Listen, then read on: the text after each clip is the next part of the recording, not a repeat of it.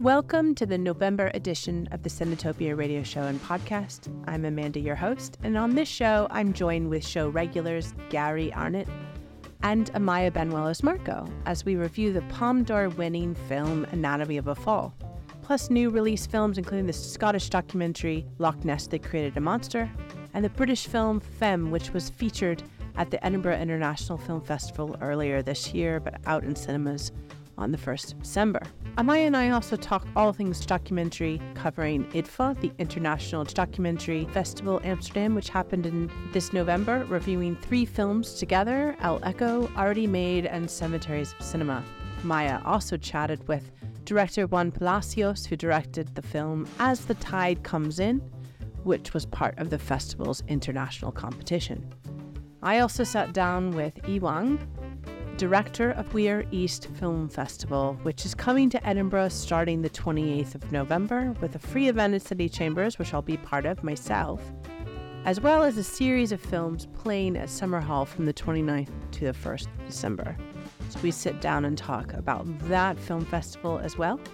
All of this on this show, so stay tuned.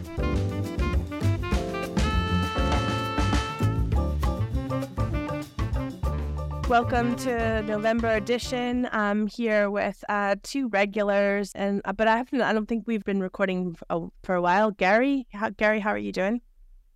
Yeah, I'm good, thanks. Thanks for having me back. It's been a few months. I think it was the Edinburgh Film Festival was the last episode I've done. So, but yeah, I'm good. Glad to be back.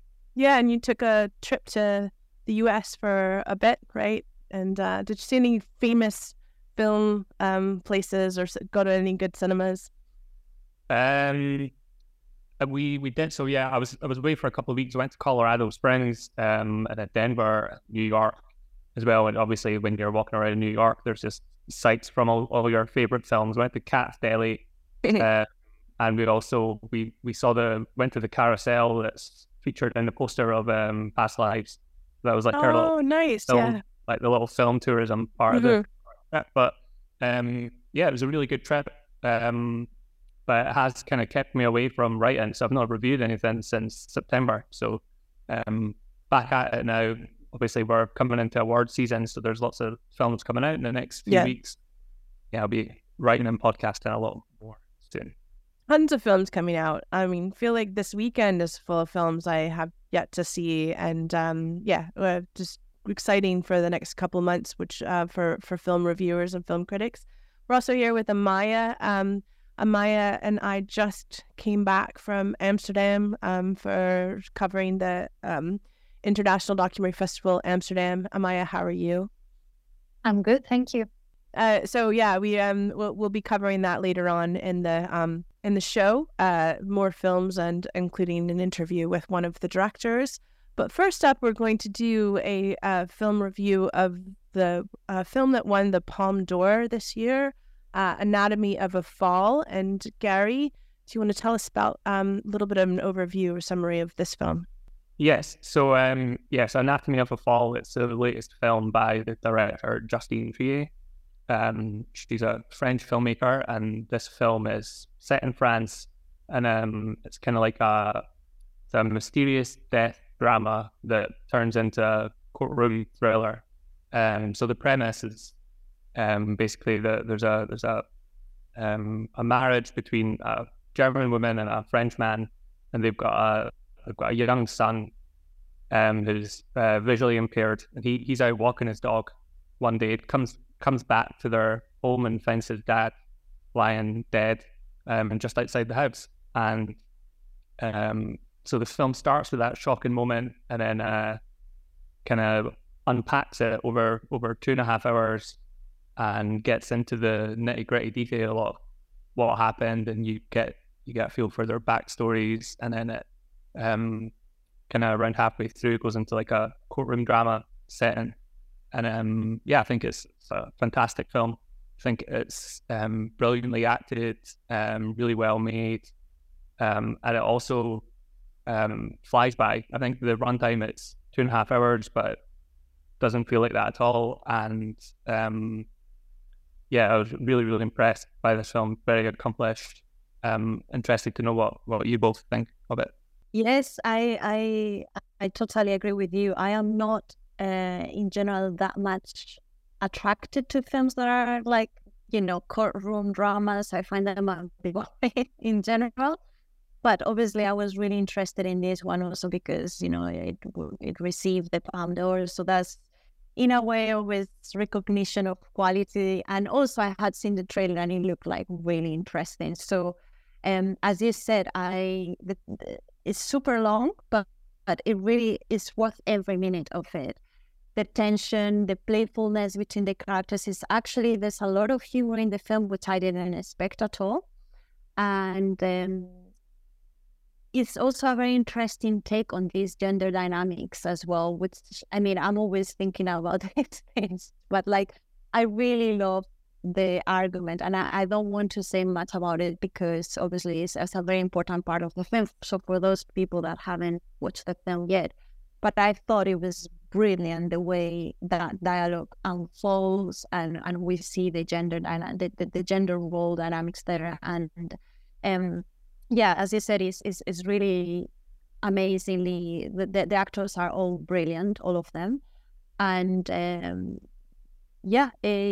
I haven't watched any other films by this director before, so I can't really say much about her work, and maybe you both know a bit more about her previous work, but I thought it was a really brilliant piece of film and super entertaining, and also food for thought in different ways, and also the ending. Obviously we're not going to talk about the ending, but it's still kind of inconclusive in a way, and you never know. So I also like that about the film.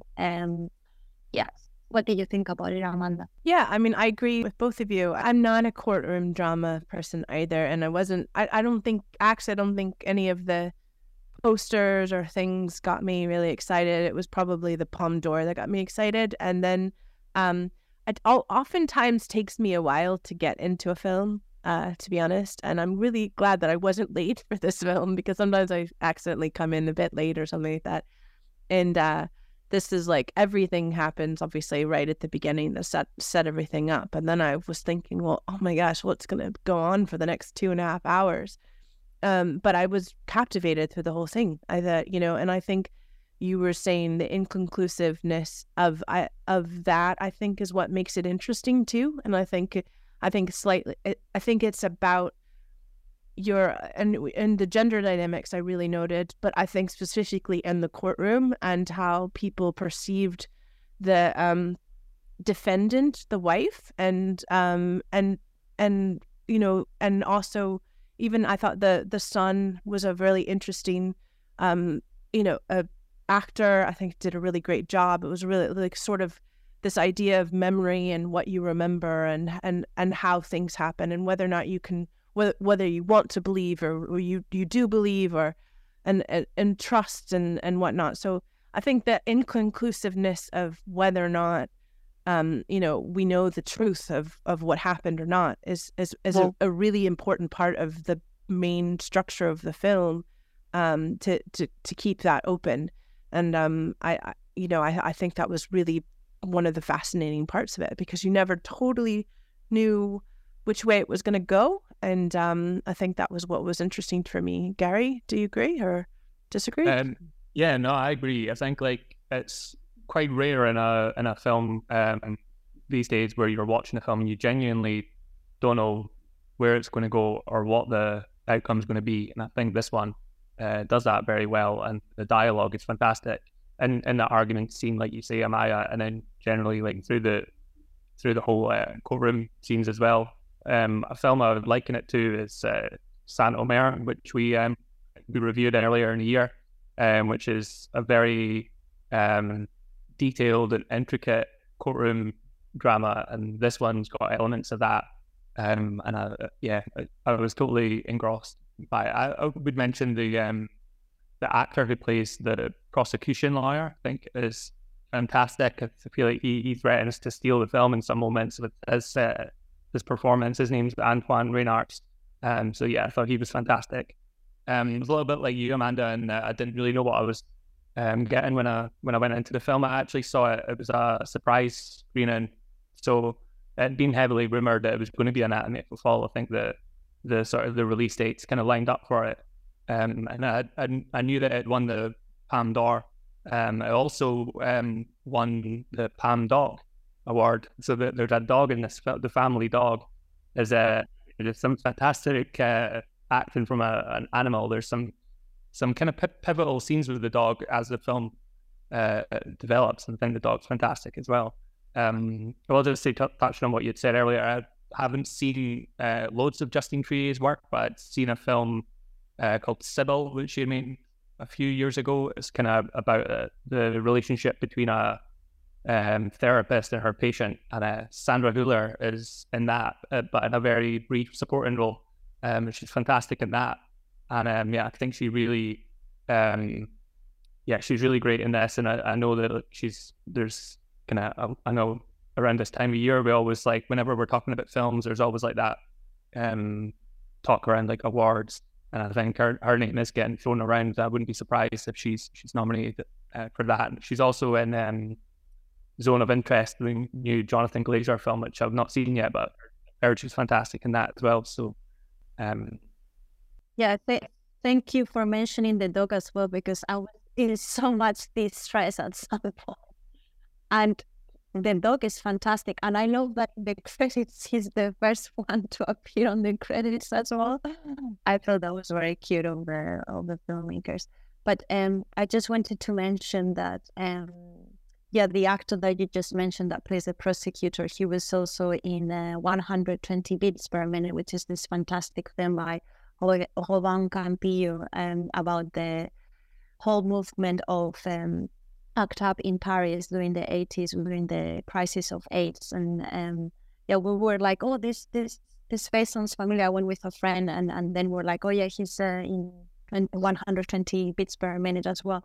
And he's just a fascinating character, and the way that he's like taking the books of Sandra, as a sort of example of that she's a murderer, and then he doesn't believe the child's version of the story because it's subjective. It's like your whole conception of subjectivity is really fascinating. And I was just going to mention as well that the only thing not that I didn't like, but I didn't believe, is the fact that the child is put through the whole court, the whole trial. I thought that was, I don't think that would happen in real life, that like a minor has to experience that whole thing when he's also obviously experiencing trauma still because his dad is dead. So I just didn't believe that bit of the film. But apart from that, I thought it was well-rounded and really well made. I agree with you on Gary. I thought a lot of Saint Omer as well by seeing this film, but I think I liked them both, but I liked this film a bit more. I think it was also because that one was like playing with style in a way that was slightly focused on the style of the film versus this one, which was, I think, very much focused on the emotion and the story, and was able to kind of go back and forth with flashbacks and things like that kept the story captivating and interesting for quite a long time. Well, that's Anatomy of a Fall. I think we all agree that film is great, and we highly recommend it. Go see it in the cinema, and it's worth your 2.5 hours. So that on to the next.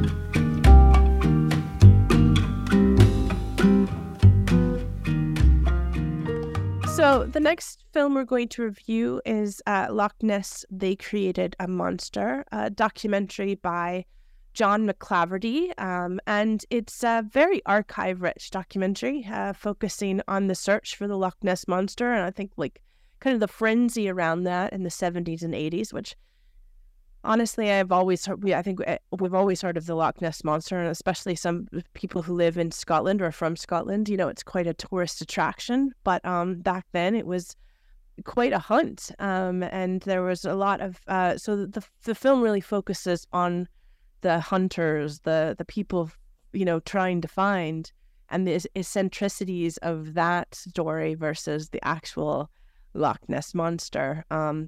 And, whether or not those were true. But, I mean, they had some quite serious people who were talking about it very seriously. Like, you had Leonard Nimoy do a stand-up, intro to a show. You had David Attenborough, like in this archive. So it brings a lot of, so sort of like the whole craze of it and the history that I didn't know about. I actually never been to Loch Ness, but was fascinating. It's my kind of film in that way. I think I'll talk a little bit about maybe my reservations on the film. But overall, it was an enjoyable watch. Gary, what did you think? I thought it was a lot of fun. And you'll know more about documentary filmmaking than me. I don't tend to watch that many documentaries. But yeah, I really enjoyed this one. And I think, like say, I'm Scottish, grown up in Scotland, so obviously very aware of the sort of tourist aspect around Nessie. But it was actually quite a surprise to me. I didn't realise that people were so seriously hunting back in the 60s and 70s. So I found it quite informative as well. It's quite interesting seeing these different efforts, like the London-based guy Frank Searle, who kind of lived on the shores of Loch Ness on the banks of Loch Ness for like 20 years, and he became kind of part of the tourist attraction itself, where people would go to see the Loch, but also to see his caravan, and so that's like a really kind of creepy, but kind of like a fun, like amazing story within a story in this documentary.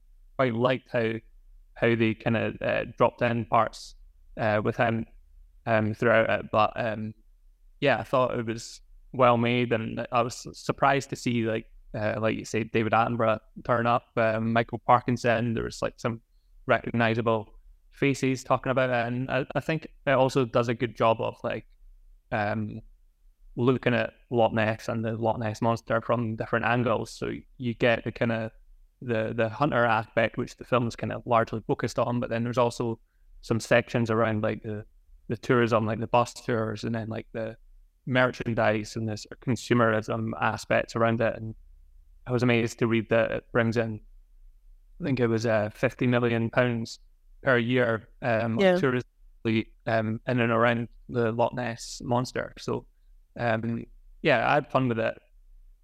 What were your reservations around it, Amanda?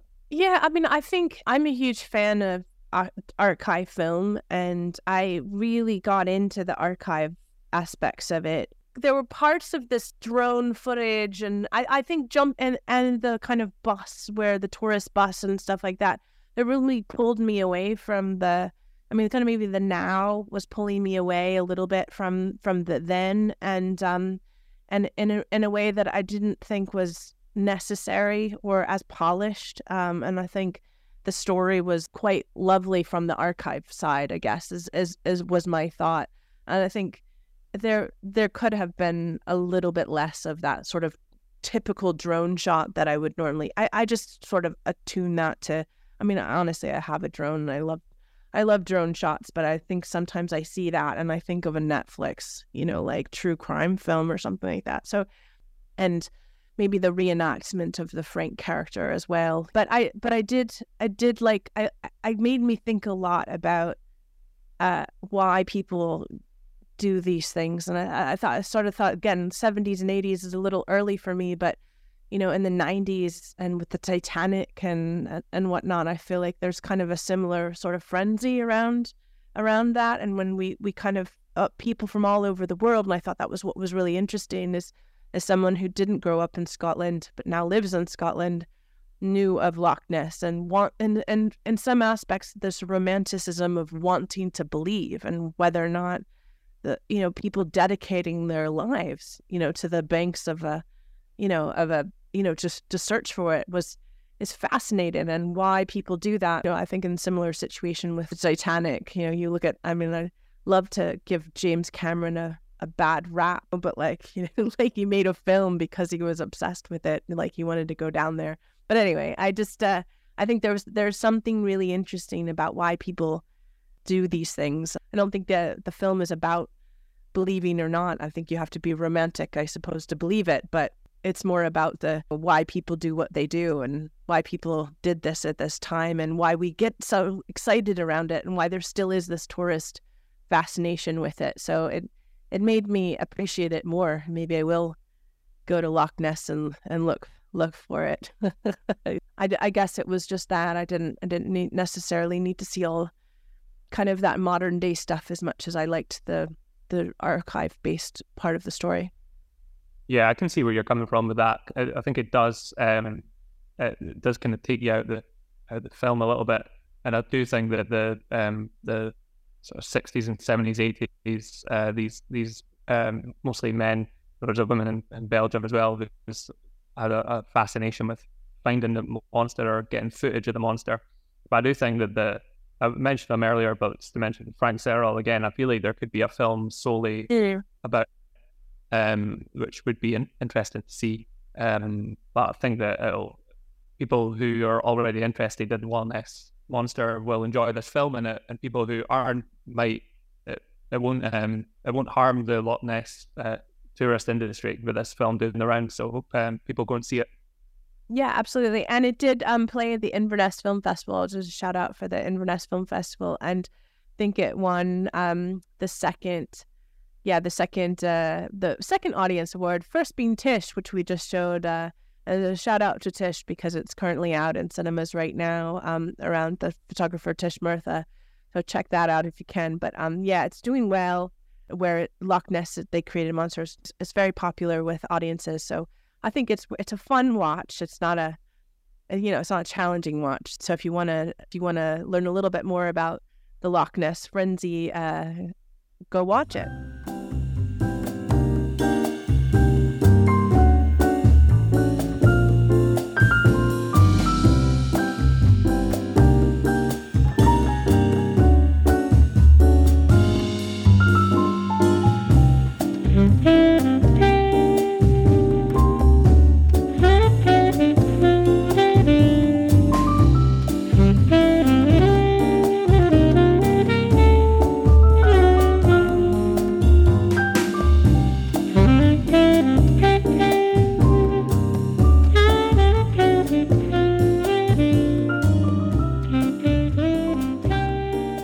So the next film we're going to review is Femme, which is out 1st of December. And Gary, you saw this film, I think, at Glasgow Film Festival, or you saw it previously, right? Or no? Yeah, I saw it at Edinburgh Film Festival. Oh, Edinburgh Film Festival. Okay, yeah. So the film is directed by Sam H. Freeman and Ing Chun Peng. And they actually made a short film called Femme in 2021. So this is the feature adaptation of their own short film. And the story follows a man called Jules, who is he's a drag act performer, and he goes under the flamboyant alias of Aphrodite Banks. And you see a drag performance in the opening moments of the film. Then on his way home, he gets brutally attacked by a thug called Preston, who's like kind of egged on by his friends. So this horrible homophobic attack. Preston's played by George Mackay, and then like the film moves forward a few months, and the paths of the two men cross again, but in quite unexpected circumstances. And then the film kind of explores this growing and shifting and changing dynamic between the two men. What did you think of this, Amanda? You said it was quite terrifying. Yeah, I mean, this film was probably one of the scarier films I've seen in a while. I was terrified for Jules, the main character, played by Nathan Stewart Jarrett, and I mean, George Mackay was such an evil like character at the very beginning, and I was sort of not aware, like I was not convinced why the main character Jules was going forward to continue to engage with the person who perpetrated such a horrible act on him. And I think that trauma, so I was curious, but I found myself like nervous, throughout pretty much most of the film, even up to the end, and not give anything completely away.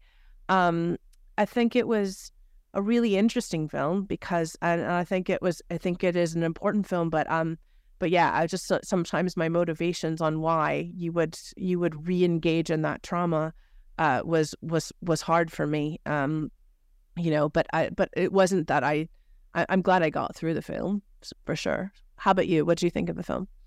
It was very intense, and yeah, I agree. You kind of question the motivations of Jules's character. Yeah, brilliantly played by Nathan Stewart Jarrett. And the film deals with like pretty heavy topics around toxic masculinity and revenge porn, and that idea of like how far you're going to go for revenge. Very much a film of like masks or like masquerading, and I think the film plays with that very well, because the obvious mask really is that Jules lives his life performing as this drag performer who seems pretty different to what he's like without all the clothing and the makeup on. But then, like as the film goes on, you realize that Preston's also wearing a mask of sorts, where he's George Mackay's pretty unrecognizable from his roles that people might know him from, and things like Sunshine on Leith and Pride. Like he's got this 1917 where he's like the hero type, but he has played villains before. He was really, really great playing Ned Kelly in True History. So we knew that he had that in his locker, but in this film he's got the tattoos and he's bulked up and he's pretty scary. So it's fun to see the casting, like how he kind of transforms into this villain. But it's a complex performance. And yeah, I was looking up. I'm quite interested in seeing the short film that it was based on. The casting is quite interesting. In the short film, the characters, Jules was played by Papa Esidu, and Preston was played by Harris Dickinson, another two great performers. So I thought it was quite interesting to know. And I think part of me was thinking like the writing of the characters in the beginning. I kind of thought like, is this character of Preston authentic in terms of like what a thuggish homophobic villain would be like in London, or is it like a bit of a caricature? And then the performances as the film goes on really elevates the script to, I think George Mackay is a great actor, and I think really the strength of the film is his performance, and also Nathan Stewart Jarrett, who's also I really like him, remembered him from his days in Misfits. He's really good. So yeah, I think it was an intense, important film, deals with heavy topics, but yeah, it's really elevated by those central performances. Yeah, absolutely. And I think a really good point you made about masks, and I think one of the things that the main character Jules says is, as one client says, she, like when you're talking about the performing as that she was the real me versus, and me as the performer inside, and sort of the way that one has to deal with the masks that you wear in life. And I think you said the performances is what drove this film and kept me interested. I really think that more than I would say the writing or, like I said, the motivations, I think it was hard for me at the very beginning to with the story to believe that someone would, re-engage with that. But, again, maybe that's just my own personal predilection and, and how frightening I felt. But I felt the way the film with from the music to the way that it was shot and everything like that, was very scary, and it was I think that's what its intention was to be, and I think very thought provoking as well. So worth watching. A lot more intense than our previous film we talked about, Loch Ness. So a little bit darker of a film experience, but worth it all the same. Yeah, definitely. Yeah, I'd recommend seeing the film. As Signature Entertainment are releasing it in cinemas, and then it'll be on demand, I think. But in cinemas, probably for a short run from the 1st of December. And yeah, like you say, the film also looks really good. It kind of takes place in this kind of dark underbelly of London, where it's all neon lights and dark. You don't know quite what's going to be lurking in the shadows behind each corner. And yeah, it really creates this intensity that as Jules kind of wrestles with the trauma of the attack and kind of his motivations around getting past that and finding closure, and what that means for Preston once they cross paths again. So yeah, it's very good. Great. So check out Femme, and it's 1st of December, correct? Yeah. So check it out in cinemas then, and when we come back, we'll be talking about IDFA at the documentary festival in Amsterdam.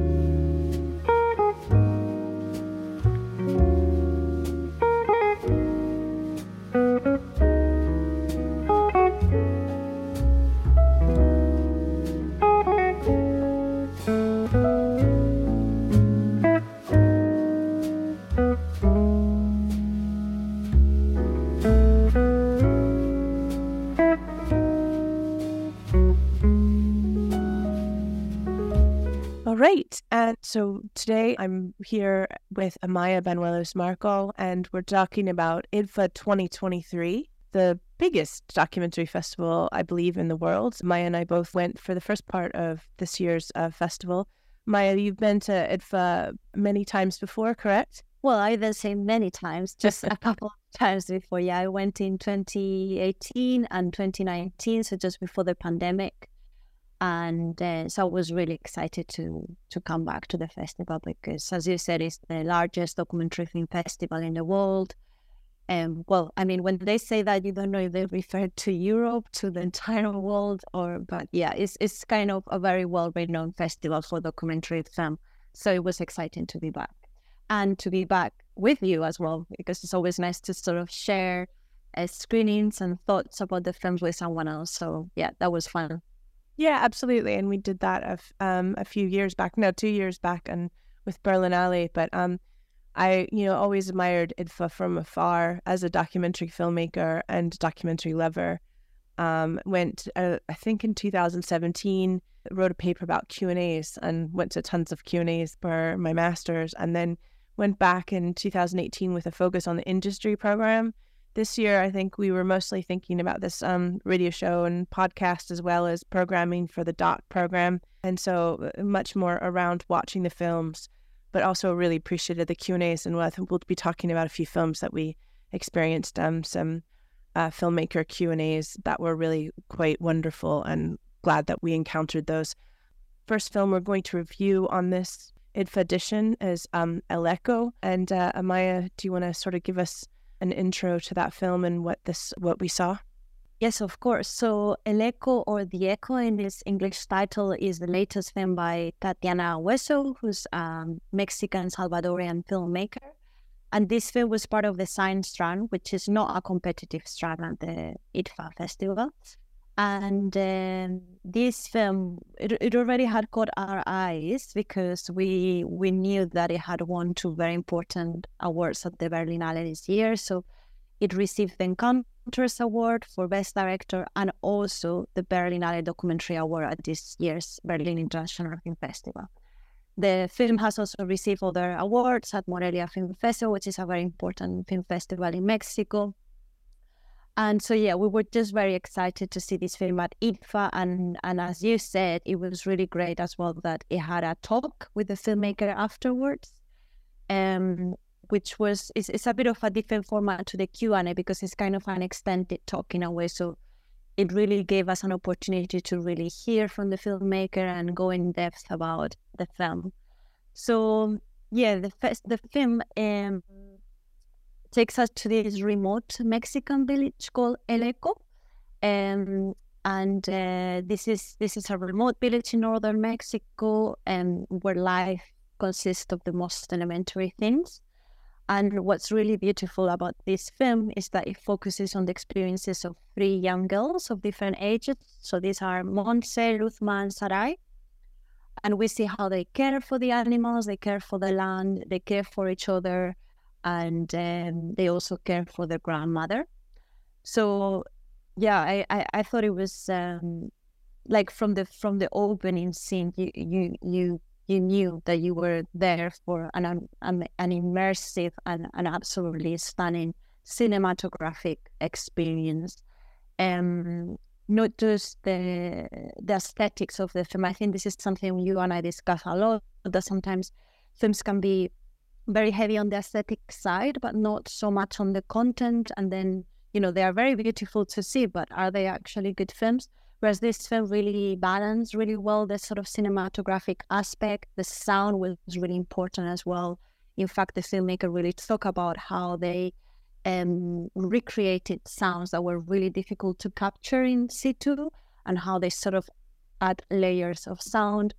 But the film really has a good balance in terms of the aesthetics, as I said, and the film and the vision of the filmmaker.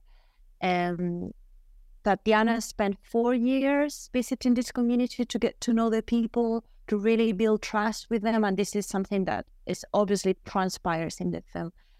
There's no interviews, there's no voice off, there's no narration. We really are there with the people, sharing what they are doing. And it was just mesmerizing. And I think it's one of these films that when you see, you realize that how difficult actually is to get to this point.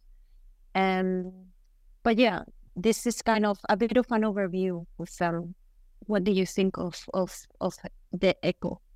Yeah, and pun intended, but I will echo a lot of what you say here, except I will like to emphasize that one of the reasons why I love going to film festivals like IDFA, and we're fortunate to do that, and Berlinale, is sometimes the way in which a film is screened and showcased. And we're not always fortunate to get films like this in every city or every place in the world. And I'm not agnostic on how things are screened. And this was particularly at one of the best, one of the most exciting museums and cinemas in the world at the Eye, in one of the larger sort of screens. So it was the first time I'd gotten to go to that particular screen. And from that moment, as you discussed at the very beginning of the film, you could tell you're in for a very cinematic experience in that setting, very similar to the experience I had with Aquarella when I saw it in IDFA as well. Really fits in that kind of experience. So starting off, it's a film that if you can see it in a cinema, a large cinema, please do. And I think the thing that you mentioned interviews, of course. There's a great deal of dialogue that's happening, that feels sort of interviewee, but it isn't this traditional kind of film. It's very poetic.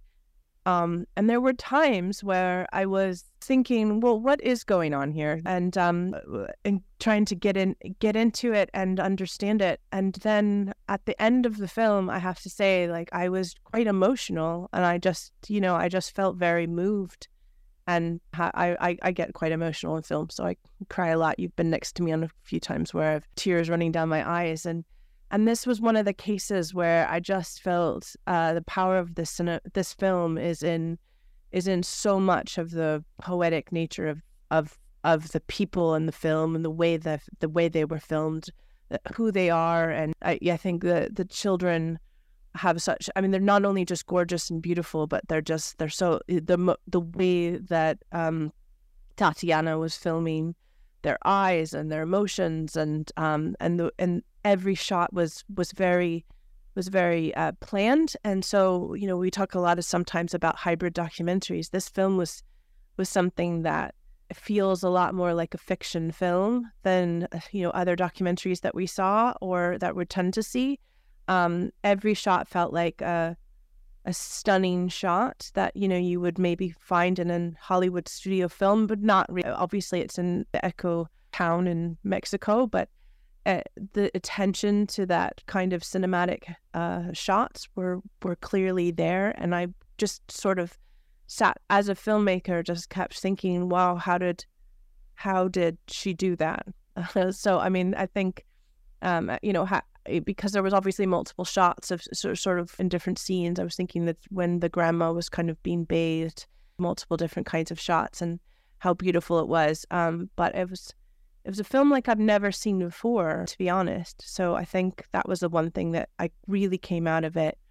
Yeah, so I loved that. I also would think the opportunity to see the filmmaker speak about that made me also realize how poignant and why I got so emotional. I mean, I think one of the things that Tatiana spoke about was when you're in that kind of rural lifestyle, the family, you know, this portrait of a family, and how much children have to grow up so quickly.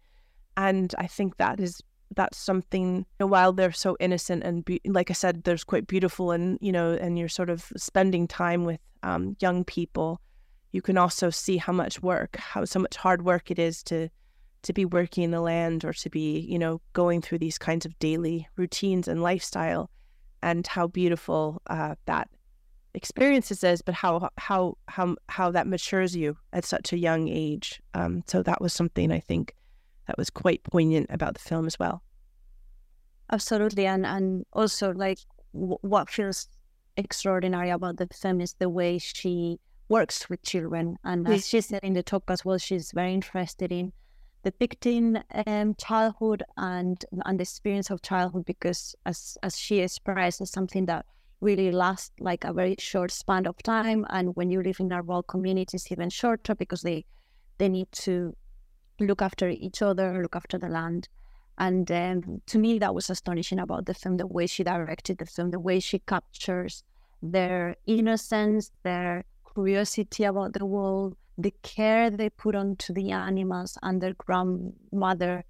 It's, as you said, it's beautiful, it's moving, and it's really touching that we can experience that in such a genuine and authentic way. And I dare to say authentic, even though sometimes I'm very reluctant to use this word when talking about a documentary, but it really feels like she has invested herself with this community and has actually managed to build this trust, these bonds with the people. And I just wanted to mention as well that her previous film is called Prayers for the Stolen, which is also based on the novel with the same name by Jennifer Clement. And it also revolves around 3 girls that are growing up in a rural community in Mexico. But in a way, their innocence is disrupted by this threat of the drug cartels and the kidnapping of young girls in this area, but also obviously echoing, again, using this word, what's actually happening on a larger scale in Mexico. So it's very interesting to see how she's come from Prayers for the Stolen to this one. And kind of there's a common thread in the way that she's interested about childhood, specifically female childhood, I dare to say, in the context of rural Mexico. And you can see that she has a feminist approach in this film. There's a talk about the way they care about everything, the way that care work is depicted in the film is heavily carried out by women. We don't see the men. The men are far away working, presumably in the big city in Mexico, but presumably even in the United States. I mean, that's never said, but that's something that you can think of.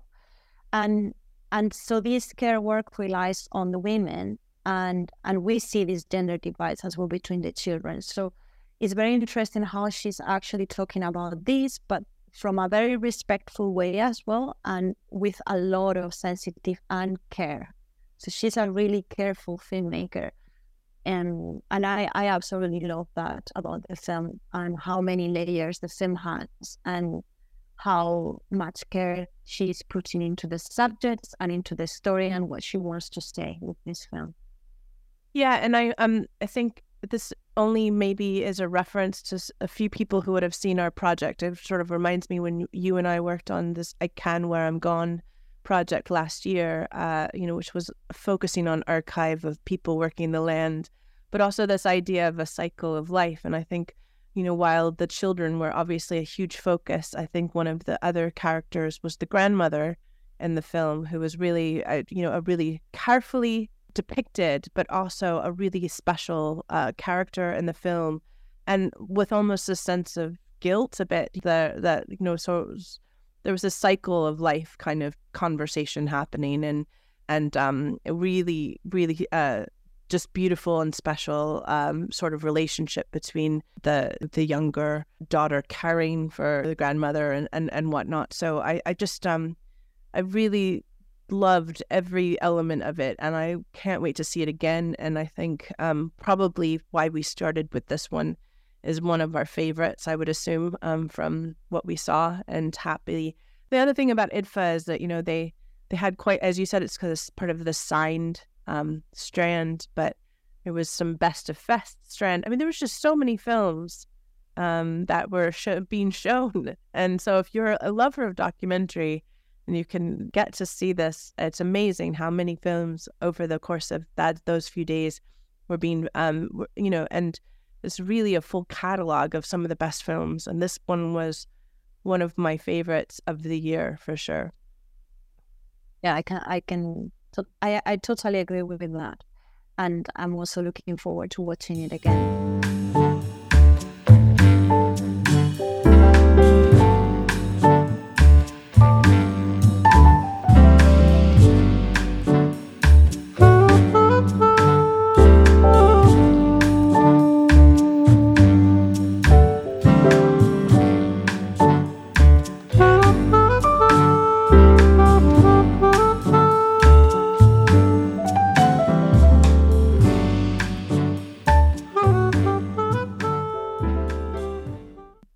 Okay, so the next film we're going to talk about, I will introduce myself, and I saw it in the same cinema. I finally went to Cinema 1, and I might never leave again. I want to see all films there, except I really love the Tuchinski as well, and we'll talk about that later. But so Already Made was a Dutch film directed by Barbara Visser, and I was curious about it. The first film I saw, and I might talk a little bit more about that later, was about my favorite Fluxus artist, Nam June Paik. And I have I have an absolute love and fascination of films about Fluxus and films about Dada. So I was quick to go see this film because it's Already Made, which is focusing very much on one of the most famous ready-made pieces of art called The Fountain, which learned quickly, even though I've lived here for quite a few years, that British people call urinals, and I call them urinals. But so this famous piece of art is a urinal that was in a 1917 art exhibit and has been attributed to Marcel Duchamp, and it was signed as Armut, and it's over time been considered one of the most important modern art, the beginning of conceptual art and everything like that. And this film brings into question, I suppose, or brings up the controversy that's, I think, been happening, I guess, online. It feels like a little bit of a conspiracy sort of thing in the art world, where that potentially Marcel Duchamp is not the original creator of this. He was a Dada artist, so obviously with Dada it was very much like art is not what is art and all this sort of stuff. And the Dada movement very much was about working together and playing on the idea of art. So the call to question of what art is art and whether or not he was the actual artist is all sort of like muddled up in the whole concept of art and that they were playing with. But the main point of this film is to discuss potentially that the person who came up with this was a woman artist, a German avant-garde artist who was also living in New York at the time, Baroness Elsa von Freytag Loringhoven.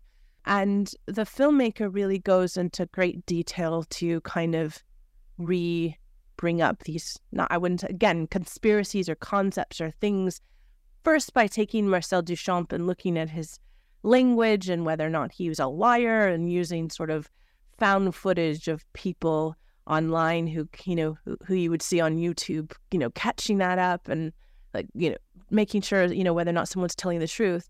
And then going through great detail to, discuss it with other people who would say yes or no. And the way that it was done was not your typical art film. It was done in a very sort of tongue-in-cheek way, kind of fun, almost like it was its own, what is it? Sorry, you're going to have to step in. Laptop film? What do you call it?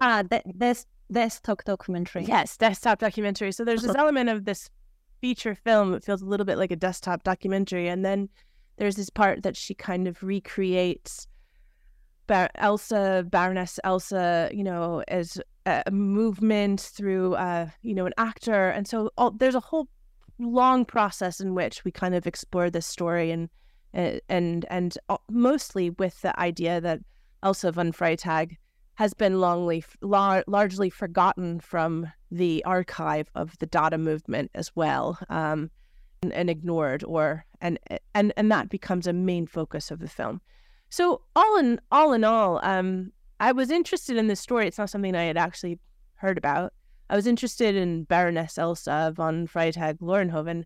I wouldn't say that would be the way I would have made that film. I think it went on a little bit too long and here and there, but I had fun with it. So Amaya, what did you think? Yeah, I agree with the last thing that you said. I mean, I was engaged when I was watching the film. It's definitely very interesting subject matter, and I didn't have any idea about this woman. I mean, it does surprise me because I think it's the history of art, right? Like the amount of things that actually could probably be credited to women, and the fact is that there's no evidence, or there's it's been concealed. So it doesn't surprise me that this could actually have been the artwork of a woman. And as the director says, or someone in the film says at some point, if it had been done by a woman, it would have never reached that status in art history as one of the most important artworks or masterpieces in the history of art. So obviously that's interesting. It's not new. We've seen it before. We know about this. But having said that, it is interesting that she focuses on bringing this woman back to life in a way, using different techniques. And as you said, I was not that keen on some of the stuff she was using. I thought, on the one hand, sometimes it was a bit of a show off of all the kind of things that they could do in terms of recreating sort of video gaming style. But sometimes I was like, it's kind of diverting our attention as well. But yeah. I guess it's also part of this whole construct as well, and what kind of becomes an art object as well. So it could be sort of added into the discussion. I thought it could have been slightly shorter for what was actually going to talk about the film. But I actually, one of the things that I really enjoyed, and probably you did as well, loving archive film, is how they sent this film to restoration and then it comes back, and it's completely amazing the work they done with this little piece of film where they actually are able to identify this person by the little information they have about her life. So I thought that was very interesting. And it's definitely a fun film to watch. I think they are really playful and being very comic about the whole thing. The fact, that one of the masterpieces of art history is a urinal, as you said, is funny in itself. So I think they really play well with this absurdity of what constitutes a masterpiece. But yeah, it was definitely not my favorite in terms of form, and yeah, I thought it could have been slightly shorter, but it's definitely worth watching. Again, I've seen quite a lot of these mystery films, of whether the caper art film. It's one of my favorite genres, to be honest. I love art films.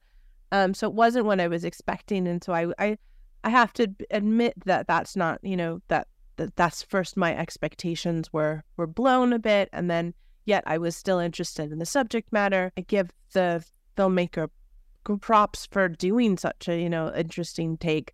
I think the fact they were all sitting in like this sort of virtual room talking, like in a Starbucks, and there was like loud noises in there, and then whatever. That was off-putting in aspects, but also funny, and like it was weird, and like at the same time, like maybe again that's a comment of, like what Dada would be today. Who knows? You know what I mean? Like I don't know, but it was fascinating, it was just not something you would expect. Like, it's not the Lost Leonardo or whatever film that, like, there were 3 films from last year. So no, absolutely. I mean, that bit about the Starbucks, I was also like, really, I didn't like it at all, aesthetically speaking.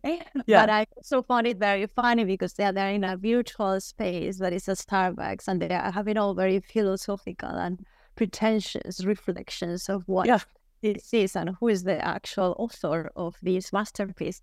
So it's hilarious in that way, and I didn't expect it. So yeah, it's true that she really achieves this thing of challenging our expectations about what an art documentary is as well, which is true because there's a format associated to art documentaries, and she's completely challenging the whole assumptions around this continuously. So in retrospect, now that we talk about it, I can feel that it's much worthwhile than when I was watching it, and maybe I wasn't feeling that fascinated by it. All right, so already made. That was already made, and Amaya, the third film we saw together, and I too. I feel like the films that we're talking about are all in the I cinema. Was A Cemetery of Cinema, and tell me about that film. Yes, so The Cemetery of Cinema is directed by Tierno Suleiman Diallo. I'm not sure I'm pronouncing this name correctly, but that's my attempt. And it's a film it's a co-production between France, Senegal, Guinea, and Saudi Arabia. This was part of the Best of Fest strand. And similar to The Echo, this film was nominated for Best Documentary and Panorama Audience Award at the Berlin International Film Festival this year. So again, it has already our attention because it had been in a very important section of the Berlinale. So this documentary explores film archive in a very specific context, which is the story of Guinea. And the film follows the director. Well, he sets out with his camera in search of this 1953 film called Muramani, directed by Mamadou Touré, which is believed to be the first film ever made in Guinea. So he's tracking down the film, and on this journey he speaks to different people in the country, but also in France, who know about the film but haven't seen it.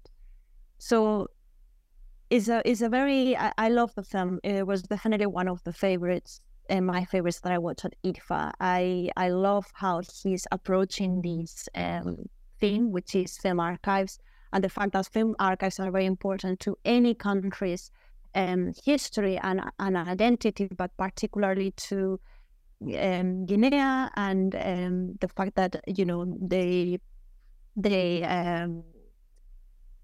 had the independence war that unfortunately caused the destruction of a lot of these archives. But also the fact of who owns the archives in today's world, which is, as we know, mostly former colonies. And as much as we love many countries care with archives, the fact is that they still exert a lot of control and power over the archives of other countries. So this is an example of how the filmmaker, in a very playful way, he's not pretentious at all. He goes on this journey, on this quest. And, we see that everyone is very well aware of the importance of this film and how important it would be to have a properly cared for archive in the country. But in the end, he has to go to France, where they have this incredible archive, but they don't actually have the film. And one of the things that I find really interesting as well is that when he's speaking to different people, one of them says that actually there's another film considered the first film of Guinea, which happens to do with the revolution rather than Muramani, who is just about a shepherd, I believe, and it's just very like everyday life in Guinea. So again, who decides what's the first film in a national cinema? I thought that was brilliantly put across in the film, and just a very good reflection on canon, on film history canon, and the power of film archives. So definitely worth watching. I hope this film has to see because it's very performative, it's very playful, it really makes you think throughout, and it's just very, very entertaining to watch as well, which it doesn't happen usually with this type of subject matter. Yeah. So yeah, what do you think, Amanda, of this film? Yeah, I agree. I'd say the same thing. So we pretty much agree all around. But I think one of the things that really hit me, just similarly to Already Made that we talked previously about, is obviously the how. Yeah, I wish that it had been buttoned up and we had found the film in France, and because I do think there was this element of using the archive in this story and being playful with it, and Already Made it was the same thing, but this was maybe more of a traditional story. But also, sharing how important these spaces are, archives, cinema spaces, to the importance of an archive and films to the history of a country, and the stories that have been told about them over the years, and yet what we actually have, and the importance of preserving those films. I think that it asks a lot of great questions, and it doesn't have to do it always so seriously.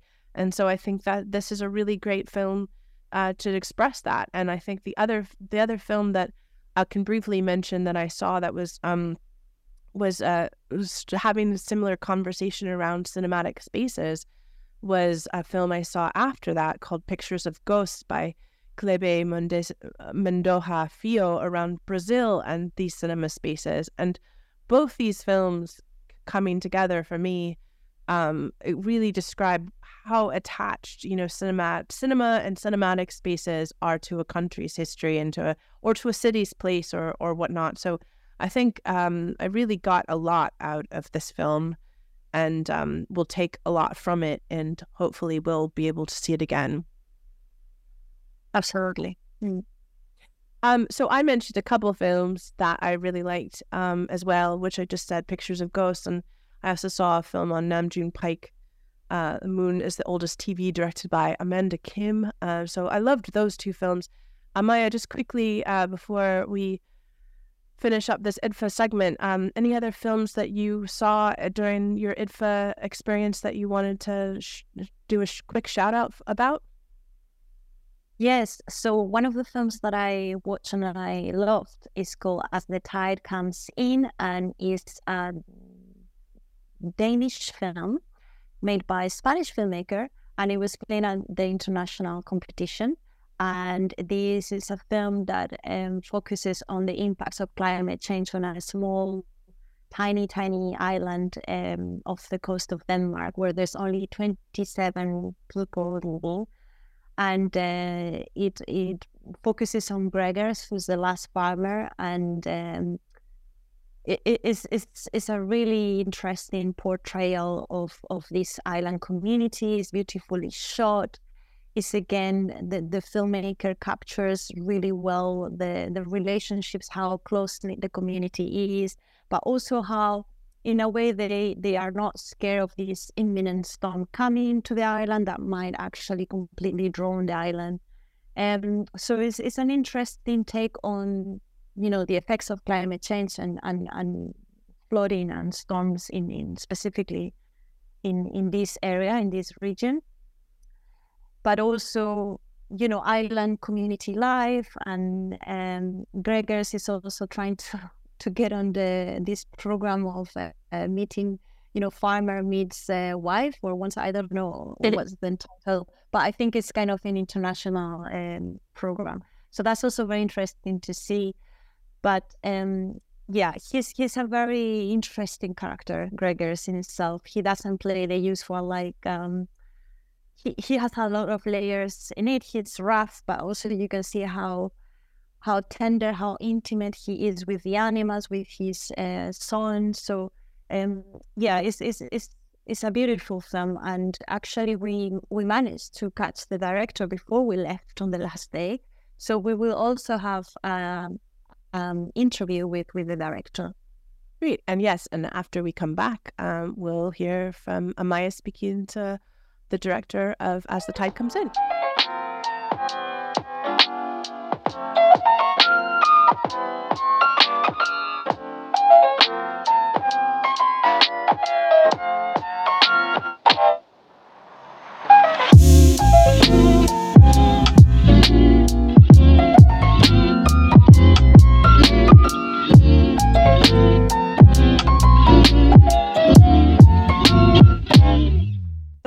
Hello, we are here with Juan Palacios, who's a director of the As the Tide Comes In, which is your third feature-length film, and is having its world premiere as part of the international competition at IDFA.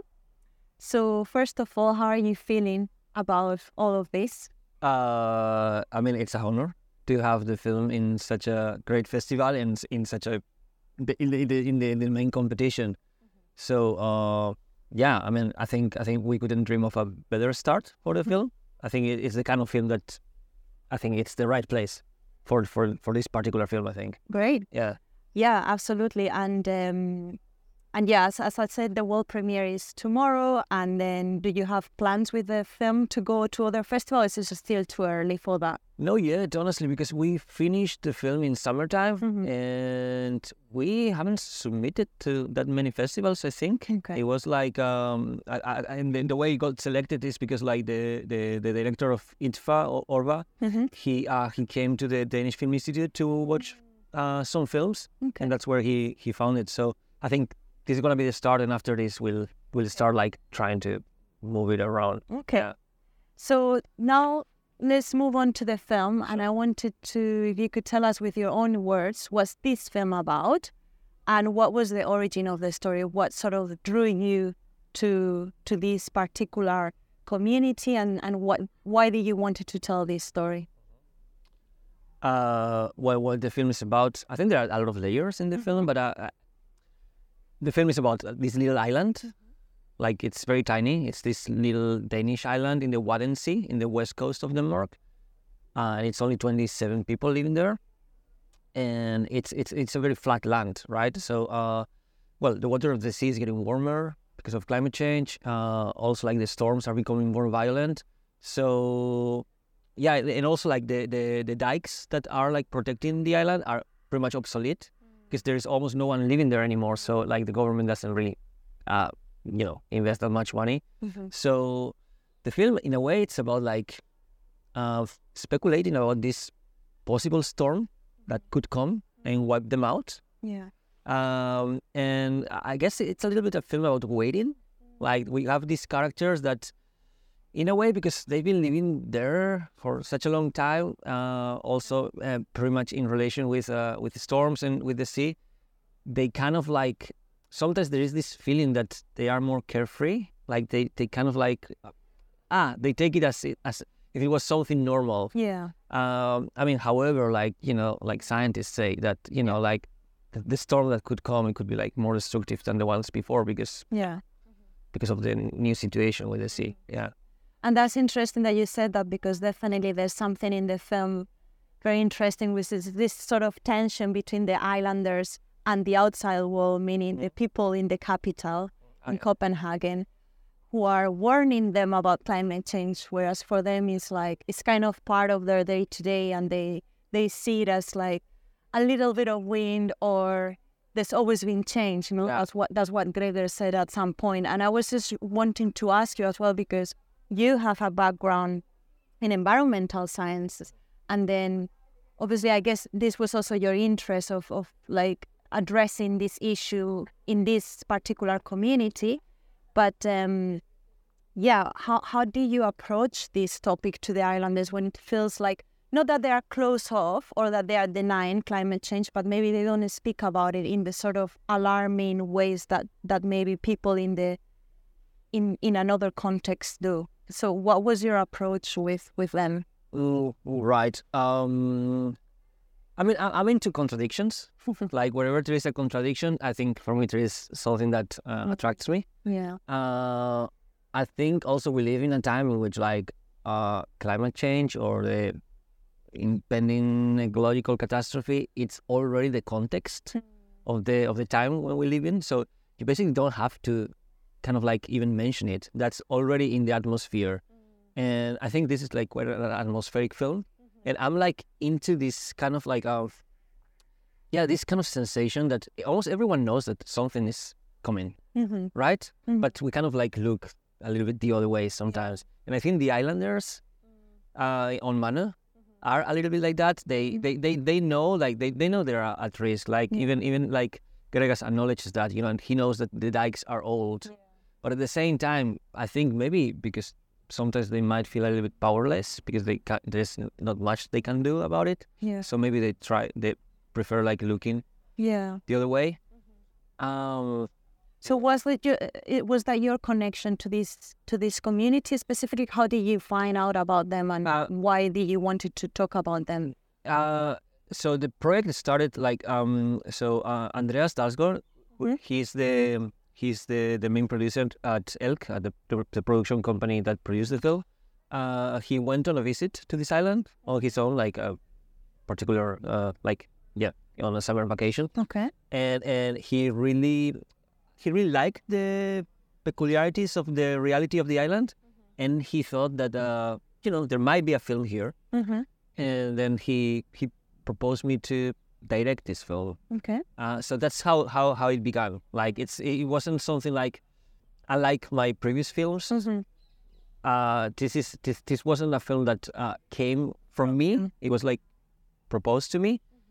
But I mean, it was like the main idea was like to make a film about this island. Then I had to figure out all the approach, and there was also a lot of writing involved actually. But that's quite interesting as well, because like one of the, for me, amazing things about this film is the intimacy that you build with the characters, and knowing that you are not from that community, and that, you know, it was not your sort of first impulse to do this story, is even much more striking that you actually managed to this great deal of intimacy with the islanders, and particularly with Gregors, who's the main character and is the last farmer in the island. Yeah. So how long did it take you to build this trust with them? How was for you in terms of how easy and challenging was for you to position yourself as a sort of outsider in this close-knit community?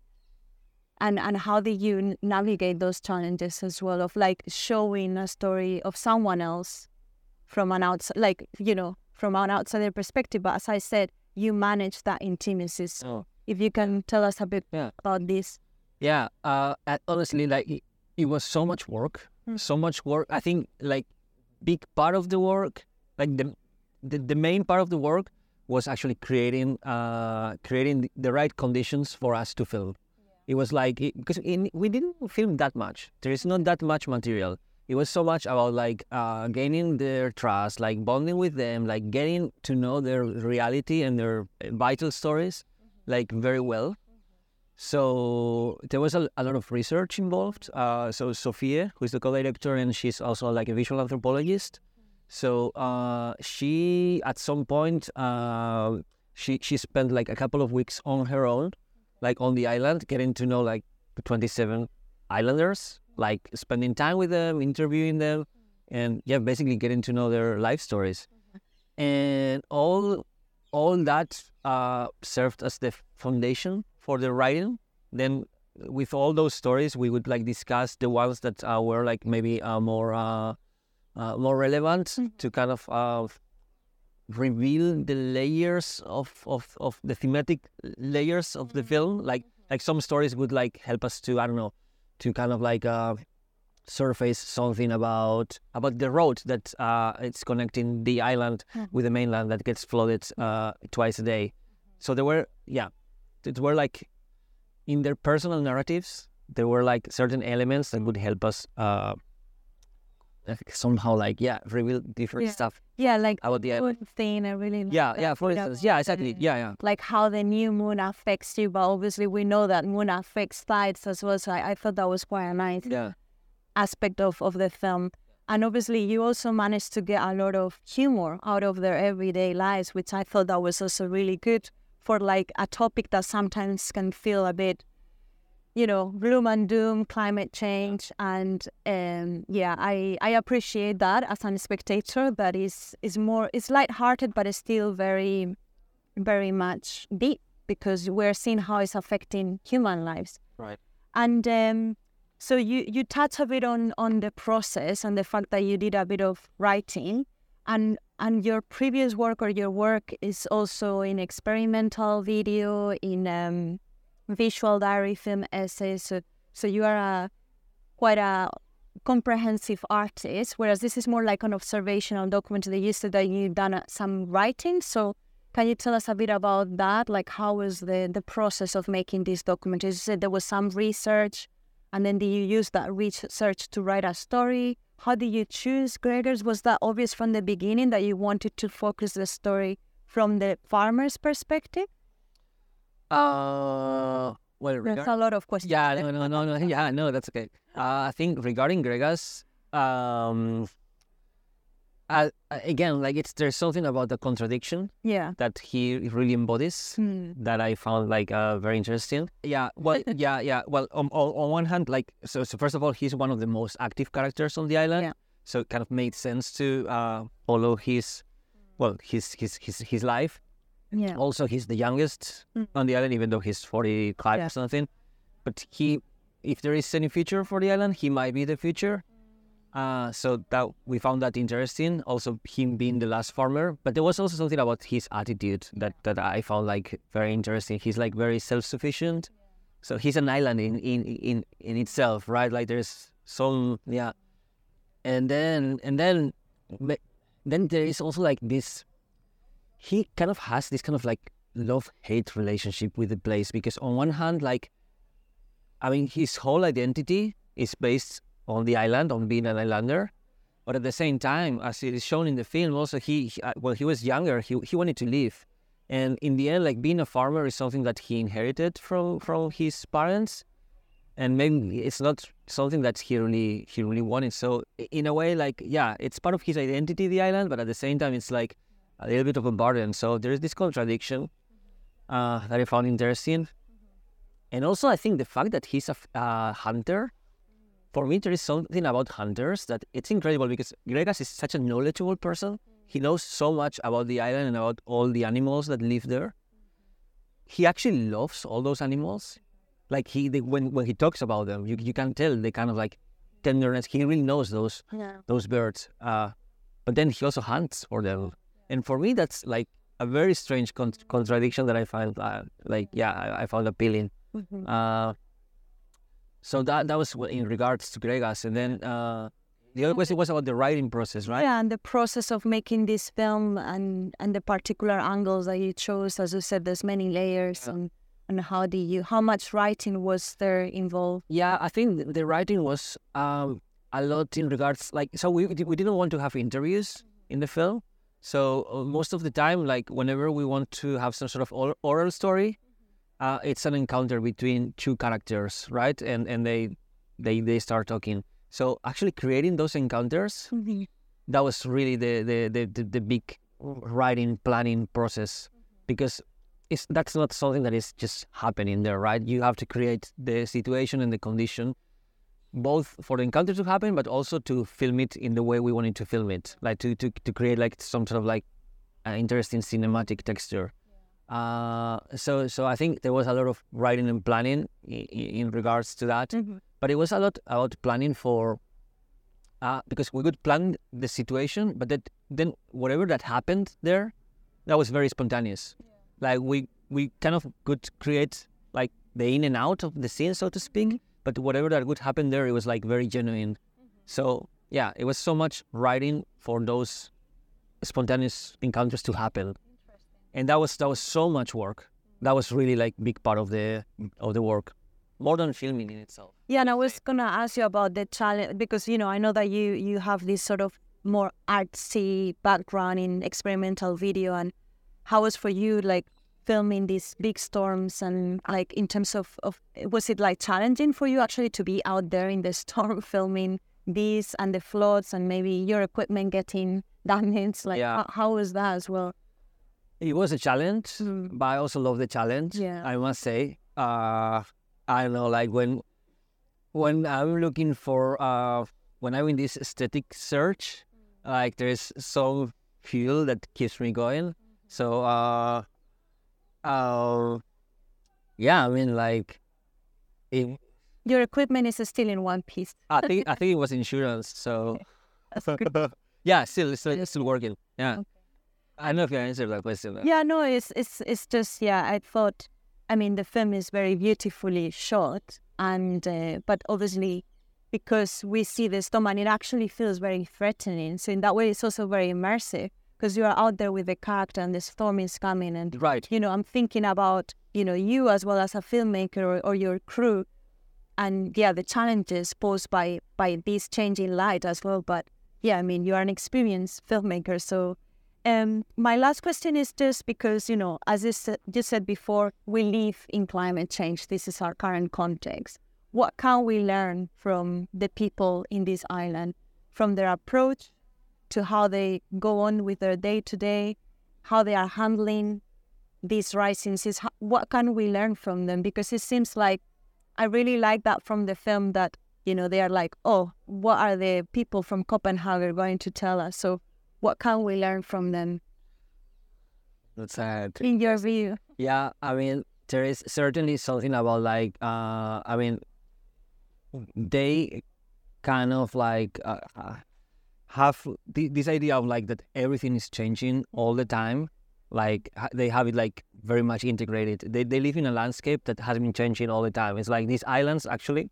Like it's something that get like in geological terms, they get created and they disappear quite quick in geological terms. And it's also like an island that has been changing a lot.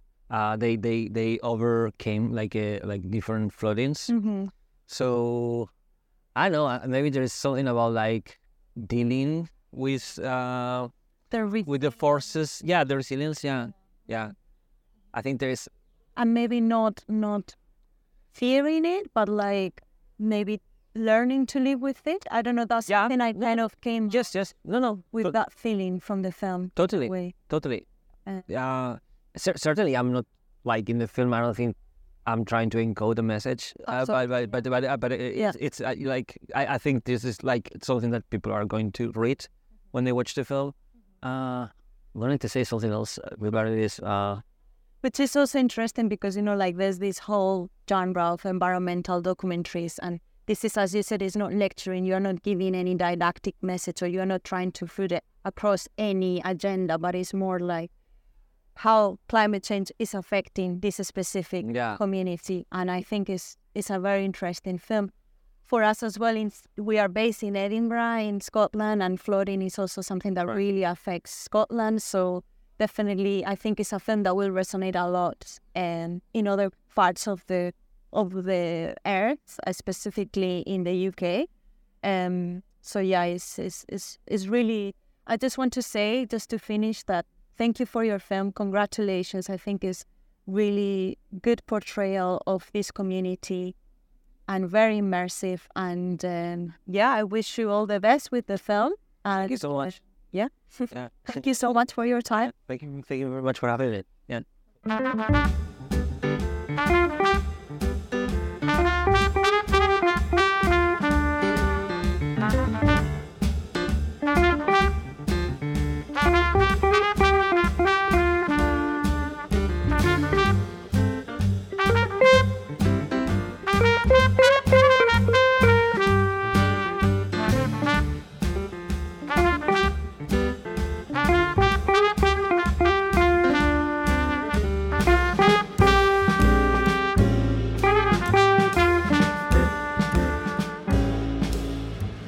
So we're back, and I'm here with Wang, who is the director of Queer East Film Festival, multi-arts festival. I've known you for a few years. Thank you so much for being here today with us.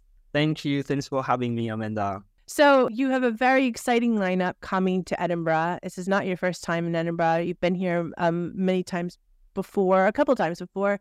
Tell me a little bit about what's coming to Summer Hall and City Chambers at the end of this month. Yeah, so this year we will be working with Summer Hall for the very first in their cinema space. So there will be 4 screenings at Summer Hall from 29th of November to 2nd of December.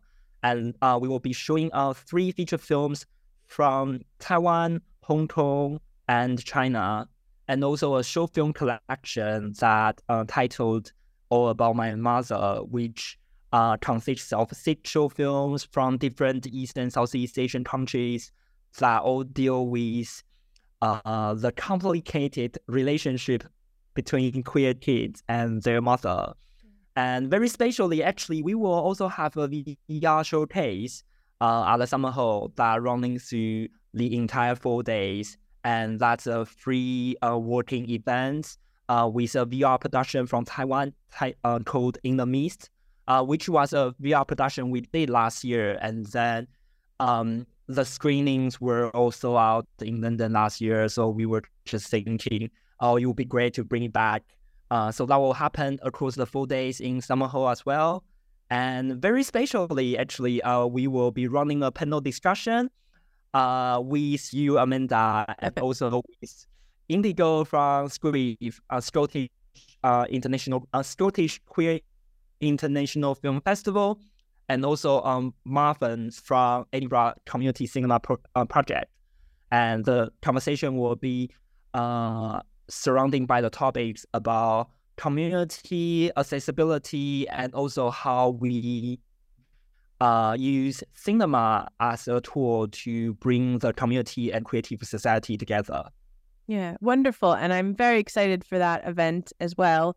And the films. I know you personally, but I really loved watching the journey of your festival. And if you could just take us back a little bit on, you're based in London, correct? But why you started the festival and how it's sort of evolved over time and now coming, to different locations and touring. I mean, it's a really exciting story. Yeah. So every time I talk about the journey of me starting Queer East, it was literally came from a very selfish reason, is that I am a huge fan of East and Southeast Asian queer cinema, and during my time in London over the past 7 years, I found that I didn't really had opportunities and ways to watch all these East and Southeast Asian queer cinema. And so I just had this idea, a very naive idea, that I had no relationship with film industry before. But back in 2019, I had this idea of why not putting together actually a film series about East and Southeast Asian queer cinema. And I was lucky enough to get some funding from Mayor of London and also from BFI to support the series. And it just from like a very small project then sort of became a big festival. And the first year is supposed to happen in 2020, which is definitely the best year to starting a new festival. I don't know if you heard there's something called pandemic. Something happened, yeah. But that was us. Yeah, and so we moved things to online, but like the festival's still there, and we managed to get really good sort of online presence in our first year. And a lot of people were really interested in the idea of East and Southeast Asian queer cinema, because I'm sure that back then there were so many people that they didn't really had a chance before to see these films. Yeah. So the festival then sort of becoming bigger and bigger. We got really great partnership with from like BFI South Bank, Barbican Center to a lot of brilliant independent and community cinemas. And yeah, so that's kind of like the festival is currently based in London. So we run a 2-week festival across 10 venues in London. And then sort of like 2021, so second year of the festival of I Don't Want This Film just being seen by London audience. Because, you know, like all the events, cultural events are happening in London. And I think like all these films, they are very rare to have this chance to be shown to the public in the to the audience in the UK. So I just had this idea, and of course there were some funding support for us to do this. So we start taking our films to different locations in the UK and start from like 7 cities. Now we are sort of working with around 10 to 15 cities across the country and showcase a collection of festival highlights every year. Yeah. That's, I mean, it's an amazing story. And I think the 2 points of it, which really come out to me is you starting not from a film background, but seeing the power of cinema to bring the queer community together and what you're trying to do by bringing it across different locations and different areas, like not just sort of cities that you would expect to sort of see this, by building a community around East queer cinema. What have you learned or what have you heard from audiences about what you're doing? Have you heard great feedback or over the years? Yeah, of course I will only say great things. but like, no, I think it is very encouraging in terms of audience feedback. Because of course, like we usually do surveys in our screenings, and that's also a very great tool for us to understand our audience. The majority of audience I find is they really appreciate the space we create, and I think that's sort of the core ideology of queer is we trying to build up this space that didn't exist in the UK before, that it is a space for East and Southeast Asian communities and queer communities to come together to see the on-screen representation that they didn't get a chance to see before. Also for general public, they have this space to have a chance to understand East and Southeast Asian queer cultures that are often excluded from the mainstream queer narratives in this country. Because of course we all know sort of the queer narrative here are very white gay man centric. That's always a criticism about like a queer narrative in this country. And then I feel that I very appreciate that our audience know what we are trying to do, and then they sort of resonate with all the jobs we are doing here of like creating this space. And I think the other thing is we also hear a lot of positive feedback from filmmakers, because a lot of these filmmakers either they are from East and South, they are directly from East and Southeast Asian backgrounds or not. These kind of queer Asian narratives are not usually being selected by a lot of film festivals across the world. And they are really happy there's a platform that centers on this storytelling and have these opportunities to bring their stories and to bring their share their filmmakings with a wider audience in the UK. And I think the third perspective will be audience outside London, because when I go to tour, I usually go to tour with I usually go to different cities with our touring programs. And so I had a chance to, and these films that showing their local cinema, because not just like, normal commercial blockbusters or, like some like sort of like more famous titles, but instead they get a chance to see these like very rarely seeing queer cinema and East and Southeast Asian cinemas that sort of tells different kinds of stories. And then I think that's very exciting for us as well, that I always feel like we are contribute something, although we are very small scale festival, but I feel like we always sort of contribute a positive impact in the industry of bring a more diverse perspectives to the audience.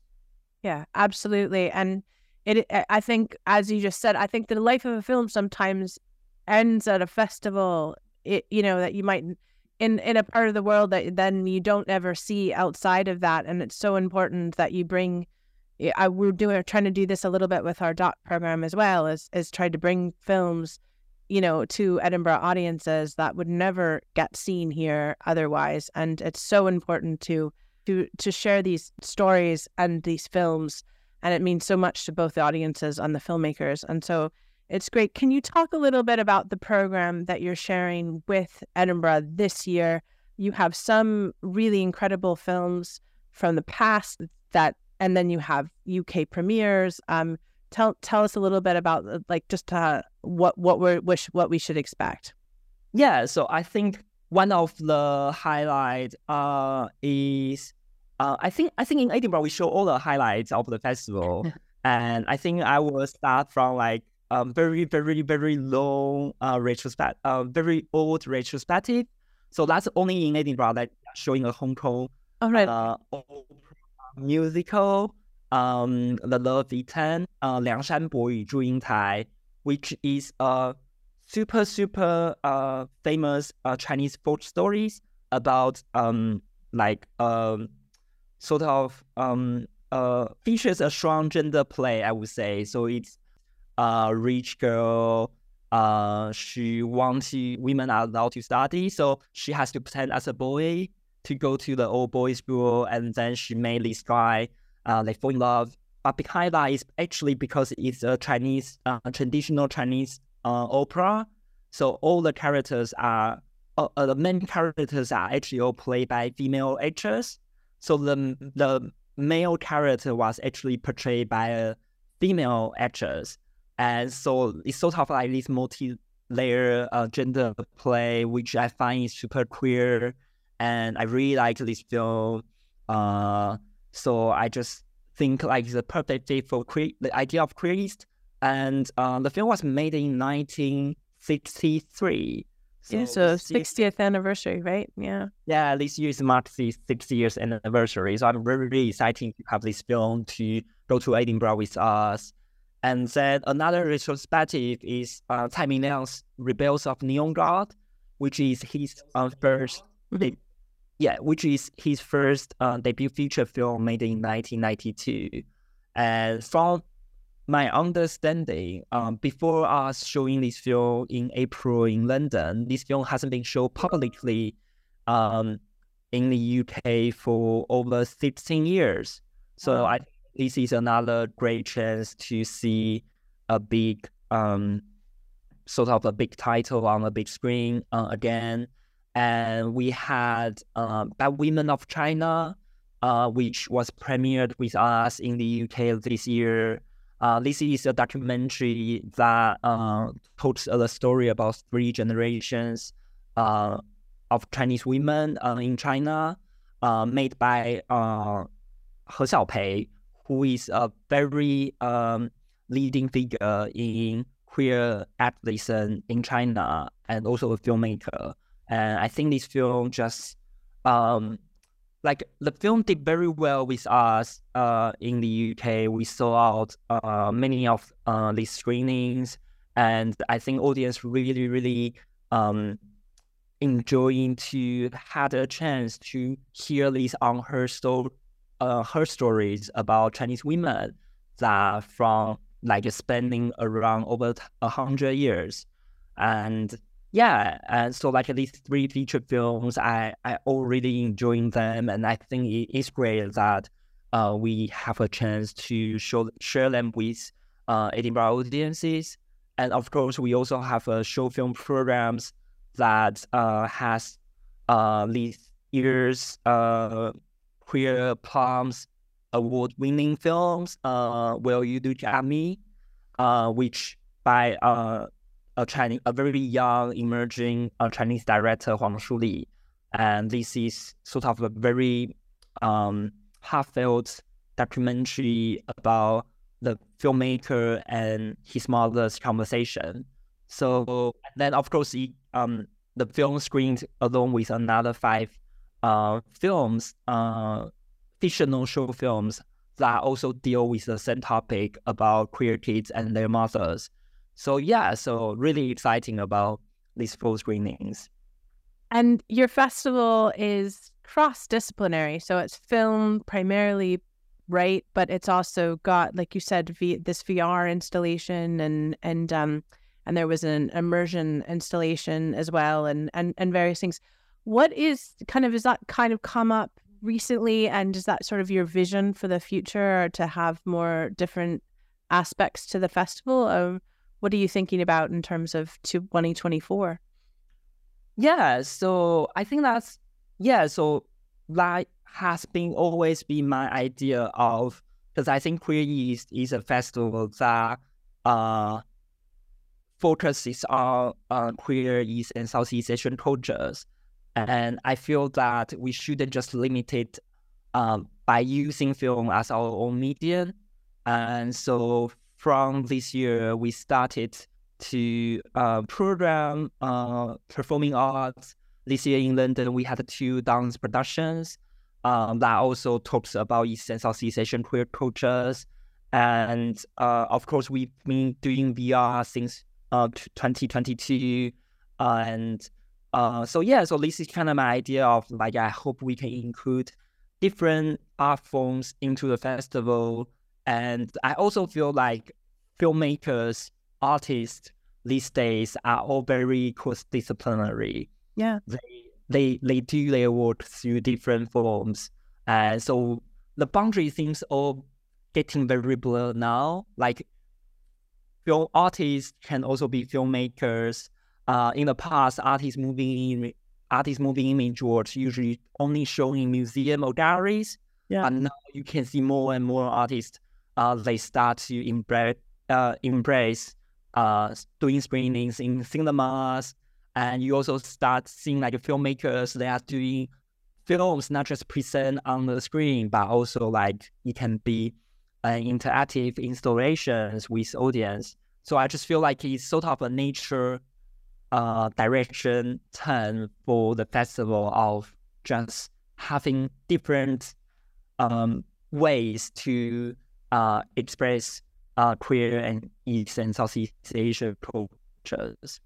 Yeah, absolutely. And it's very encouraging, though, to see a festival that is, relatively new, engaging in, and watching what the creative community is doing. It was very ambitious and very amazing, and all the work I've always seen that you've done has been incredible. So I highly recommend that everyone comes to both the panel on the 28th, for it's a bit of networking and a conversation around building a community, an accessible community, and that's at City Chambers, correct? So that's free at 6:30 events. Yeah. And then all of the films are at Summer Hall, as well as the installation. Anything else you want to add? No, and I'm really looking forward to seeing you guys to join us at the very special community events this year. This is our first time to do this kind of events, and I'm exciting to get a chance to know a wider creative and film communities in Edinburgh.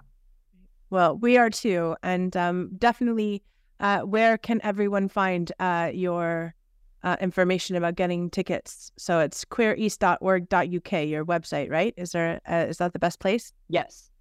That's our website, but of course you can also follow us on X. Now it's called X, and also Instagram. It's all at Queer East, so just search Queer East, and then you will be able to find us. Well, I look forward to you coming and to Edinburgh soon, and to seeing you in person, and also being part of your festival and seeing some of the amazing films you're bringing to Edinburgh audiences. So thanks again for taking the time to chat with us today. Thank you.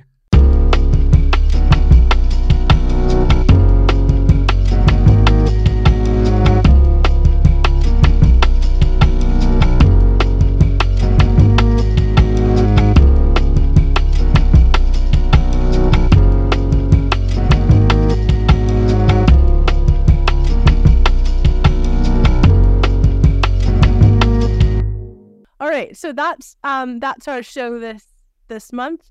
Thanks to everybody. Thanks for Juan and E for their interviews, and thank you to Amaya and Gary for joining. Are you looking forward to winter season of cinema going? Absolutely, yeah, can't wait. Definitely, yeah. Echo that. Well, we'll see you next month, and thanks again. Thank you, Amanda.